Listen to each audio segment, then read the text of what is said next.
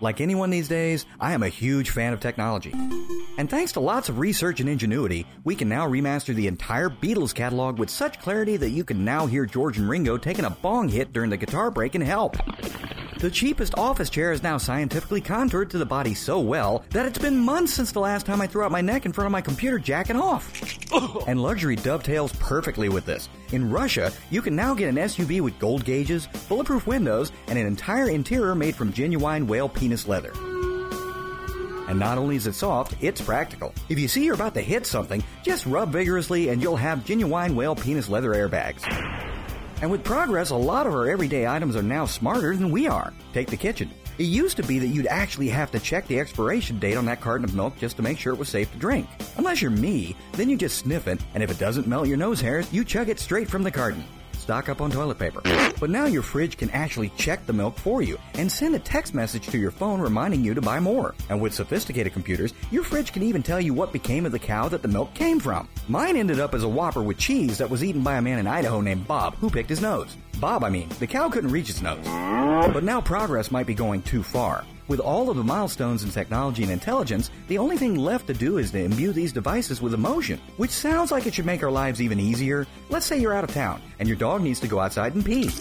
Your house will soon be smart enough to open the door, let the dog out, then shoot it, bury it, and print out a note in the dog's handwriting telling you that he ran away from home because he was ashamed to tell you he was gay. Sounds like utopia, doesn't it? But I'm scared that they've already started giving these things emotions, and here's the problem. Deep down, all of our gadgets and technology hate our guts. And once we make them to where they can think for themselves, they're going to set out to make our lives miserable.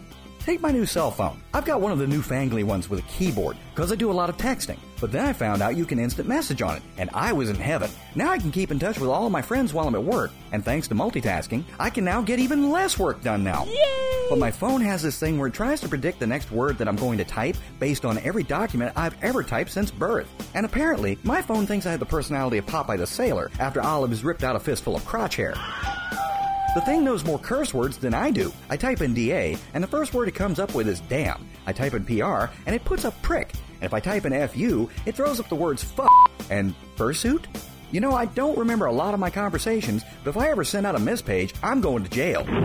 Oh, and if I try to type in AR, it brings up arse. Not ass, but the British word for ass. So the phone apparently also thinks I'm in Her Majesty's Navy.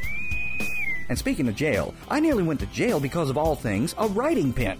This was one of those new erasable pens. See, if you write something, and you have one of those pens that doesn't have spell check, with this pen, a little friction and pressure will erase your mistake.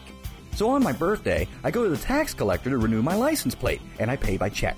And the clerk puts this check in the scanner, and the scanner also knows how to use pressure and friction. So as I'm getting in my car, the clerk runs out of the office after me with a security guard, pointing at me and screaming, "That's him!" And she gets in my face and says, "What, were you trying to punk me?"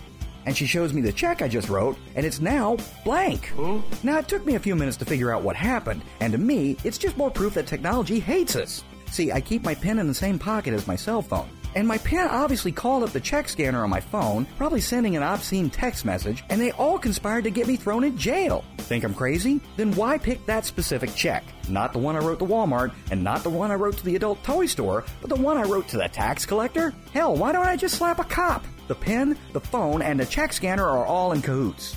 But my big worry is, what if the new smart tech goes from making my life miserable to just trying to have me snuffed out?